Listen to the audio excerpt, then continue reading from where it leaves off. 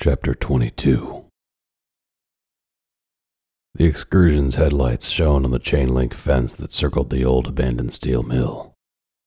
The interlocked metal was bent up in an arch, and even in the snow I could see the footprints of the sad sacks who pushed it up in their search for a place to sleep, inject their drugs, or drink their cheap hooch, despite the city's efforts to keep them out.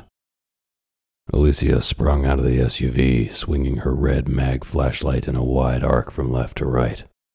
I followed her with my own light, her feet crunching in the dirty snow. I called out after her, "Hang on, this place is dangerous."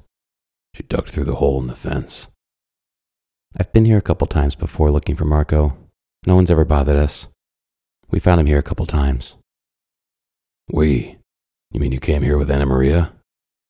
She didn't turn around, but kept walking. "Yes, more than once." I was quiet for a few steps. "Did she ever talk about me?" Alicia stopped, resting her gloved hands on her round hips and holding the maglite like a billy club. "Are we here to dissect your insecurity about your manhood, or are we here to find Marco?" "Both?" "Yes, Fitz, she did." "What did she say?" Alicia looked up into the darkening sky and shook her head. "Jesus, Fitz, why does it matter?" "I don't know, it just does." She rolled her eyes. "Not now, for Christ's sake." The old steel mill loomed ahead of us, a specter both of this town's rise and its fall. After it closed, the mill turned into a haven for the addicted and the homeless, who hid among the hulking and rusting machinery looking for a place out of the weather to drink themselves into oblivion or inject their poison of choice, or earn money to get more. The city conducted periodic sweeps to clean the place out, but everyone knew it was fruitless. The junkies, the drunks, and the crazies moved their shit back in and started the cycle all over again. The city wanted the place torn down, but the responsibility for who should perform the ground contamination cleanup and asbestos remediation had long been tied up in the courts. Periodic plans to redevelop the site died on the vine. As case after case dragged on, holes developed in the roof and the walls fell away, exposing the dead machinery, an epic steampunk nightmare of rust and shadows. We picked our way around rusted drums and through more torn fencing, heading toward a door which hung cockeyed by its lower hinge. Bottles and cans were barely visible through the snow. Food wrappers and newspaper pages blew past us in the icy wind as we walked. I gripped my Glock in the pocket of my coat as I held my flashlight over my head. The door squealed in metallic agony as Alicia pulled it open. "Hang on a minute, baby." I gently pulled her aside and drew the Glock from my pocket. "Let me go in first. I just got you back. I'm not losing you to some addict with a gun." My flashlight bounced off what was left of the walls, scaring bats hibernating up in the crevices.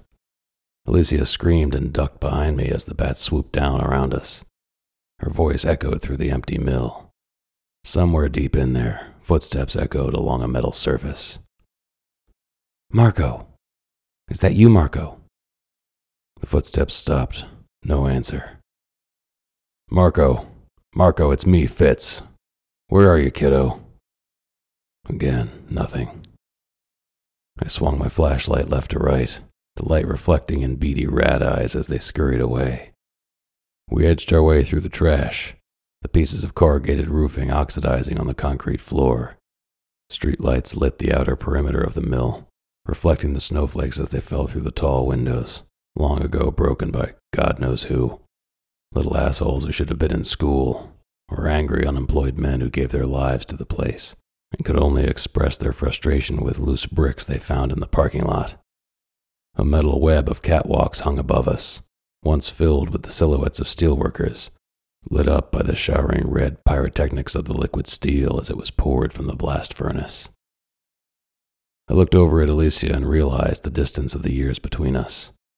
She'd never known what Fawcettville was like, regulated by the mill's whistle at 7 in the morning, 3:30 in the afternoon, and 11 at night. She'd never heard the train whistles pulling in and out of the yard, carrying the girders that would go on to become skeletons of buildings all over the country, and rolls of steel that would be shaped into the bodies of land yacht cars and aircraft. They were long gone by the time she graduated kindergarten. Over the years, as the building deteriorated, it was easy to see the cooking fires of the homeless through these broken windows, simplifying our jobs as cops to sweep them out periodically. As the building continued to crumble, they moved further toward the center, deeper among the machinery, making detection more difficult, and the crimes that happened there nearly unsolvable. More footsteps sounded in the catwalks. Marco! Marco! The footsteps stopped again. It might not be him. I thought you said this was where you and Anna Maria always found him. Most of the time, this is where he was. Where was he the other times? At home, and you said he wasn't there. We turned a corner, our flashlights illuminating a row of cardboard boxes and infested mattresses along a wall. The cardboard and mattresses were up on their sides, trying to keep out the cold. In the center of that fortress was a dirty pop-up tent, its screen window ripped out.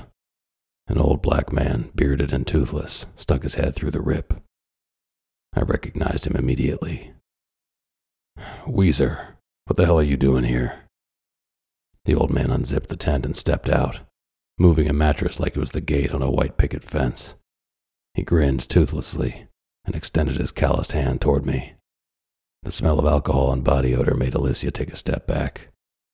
Officer Fitz. Weezer shook my hand vigorously. He was one of the last hires all those years ago. When it closed, like many new employees, he hadn't been there long enough to be vested in a pension, so he turned to manual labor, and when the alcohol got a hold of him, even those jobs ran out. 2 packs of cigarettes a day, bagged or stolen from wherever he could get them, had led to lung problems. Asthma or COPD, I wasn't sure, but it gave him the nickname that we all knew him by. Fawcettville cops had a documented encounter with him at least once a month. We all knew we'd find him dead somewhere down the line, frozen on a bench down by the river or under a bridge with a bottle of grocery store booze clutched in his fist.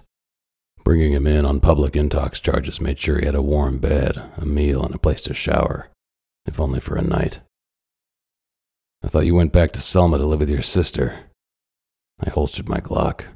What was that, 10 years ago? Weezer nodded enthusiastically. Yes, sir, yes, I did.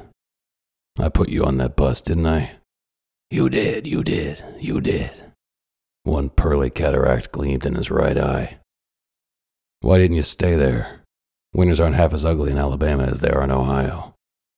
Right after I got down there, my sister, she got Jesus. Wouldn't let me drink in her house no more, not even in my own bedroom. A man ought to be able to have a beer now and again, especially in his own room. Don't I know it? How long you been back here, Weezer? Maybe 5 years.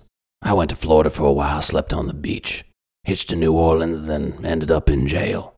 You'd think a town that makes all its money on people drinking wouldn't be so picky about somebody sleeping it off, but I guess I was wrong about that. Figured might as well come back here. Alicia shot me a nasty glance. We're here to find Marco, not for you to catch up with some old drunk. Anybody else sleep here with you at night? I pointed at the filthy bedding around his tent. That's all mine. I don't let nobody come close here. These meth heads, they're crazy. I don't believe you're here in this old mill all by yourself, Weezer. No, I ain't. Where do the other folks sleep?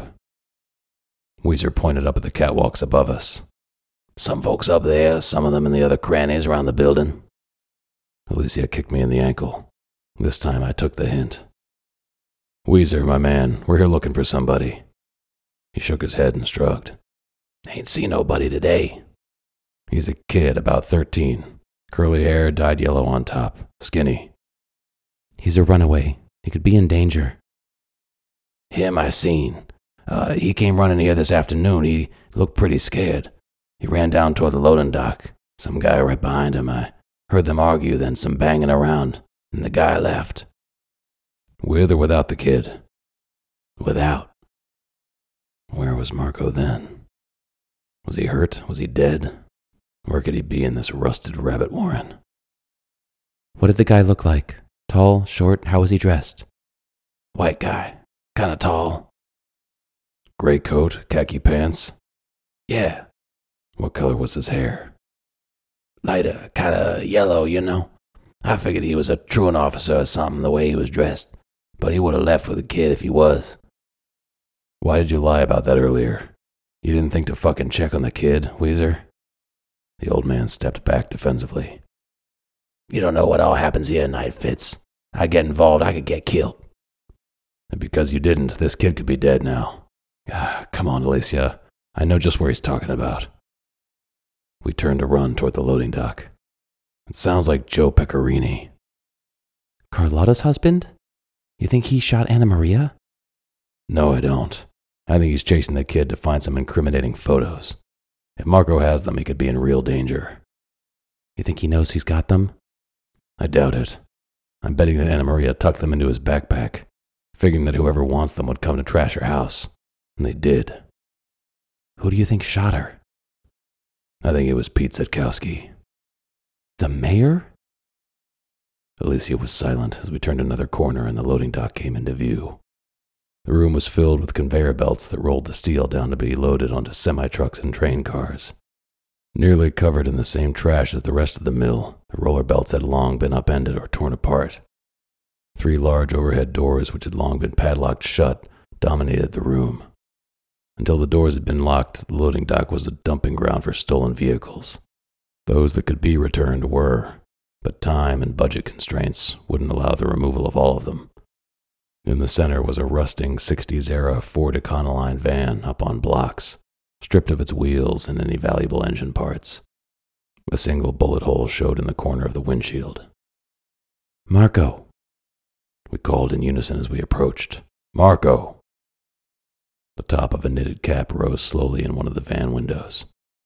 I drew my Glock from inside my coat and pushed Alicia behind me, preparing to fire if needed. Put your hands up. Come out of the vehicle now. A pair of thin hands rose on either side of the knit hat. Don't shoot. Don't shoot. Marco's terrorized face came into view. I lowered my Glock as he scrambled out of the van, throwing his arms around my waist. Alicia knelt beside him, turning his face so she could get a good look at him. Marco, what happened to you? I pulled the kid away so I could see him. His cheek was bruised and a line of blood ran from his nose. What happened? This guy, he found me leaving my mom's. He thinks I've got pictures of him in Ipo. Tears ran down the kid's face, and for once his usual arrogance and rage were gone. He was terrified. When I told him I didn't have them, he tried to take my backpack. When I fought back, he hit me. I fell down and he ran off with it. Did he say his name? Do you know who he is? I thought somebody else would come looking for me, so I hid in the van. As he was running off, he stopped at the door and called somebody. I heard him say, "It's me, Joe. I got it." We shepherded Marco out of the mill, through the cold wind of the former parking lot, and beneath the bent chain-link fence to the excursion. Alicia pulled a tissue from her purse to wipe the blood from his face. I leaned over the open car door and peppered him with questions as she cleaned him up in the back seat. Do you know if there are photos in your backpack, or discs with photos on them? Marco shrugged in response as Alicia wiped around his nose. Tell me who shot Anna Maria. He pulled away from Alicia. His voice was quiet, and for once, he wasn't trying to sound tough. It was me. I did it.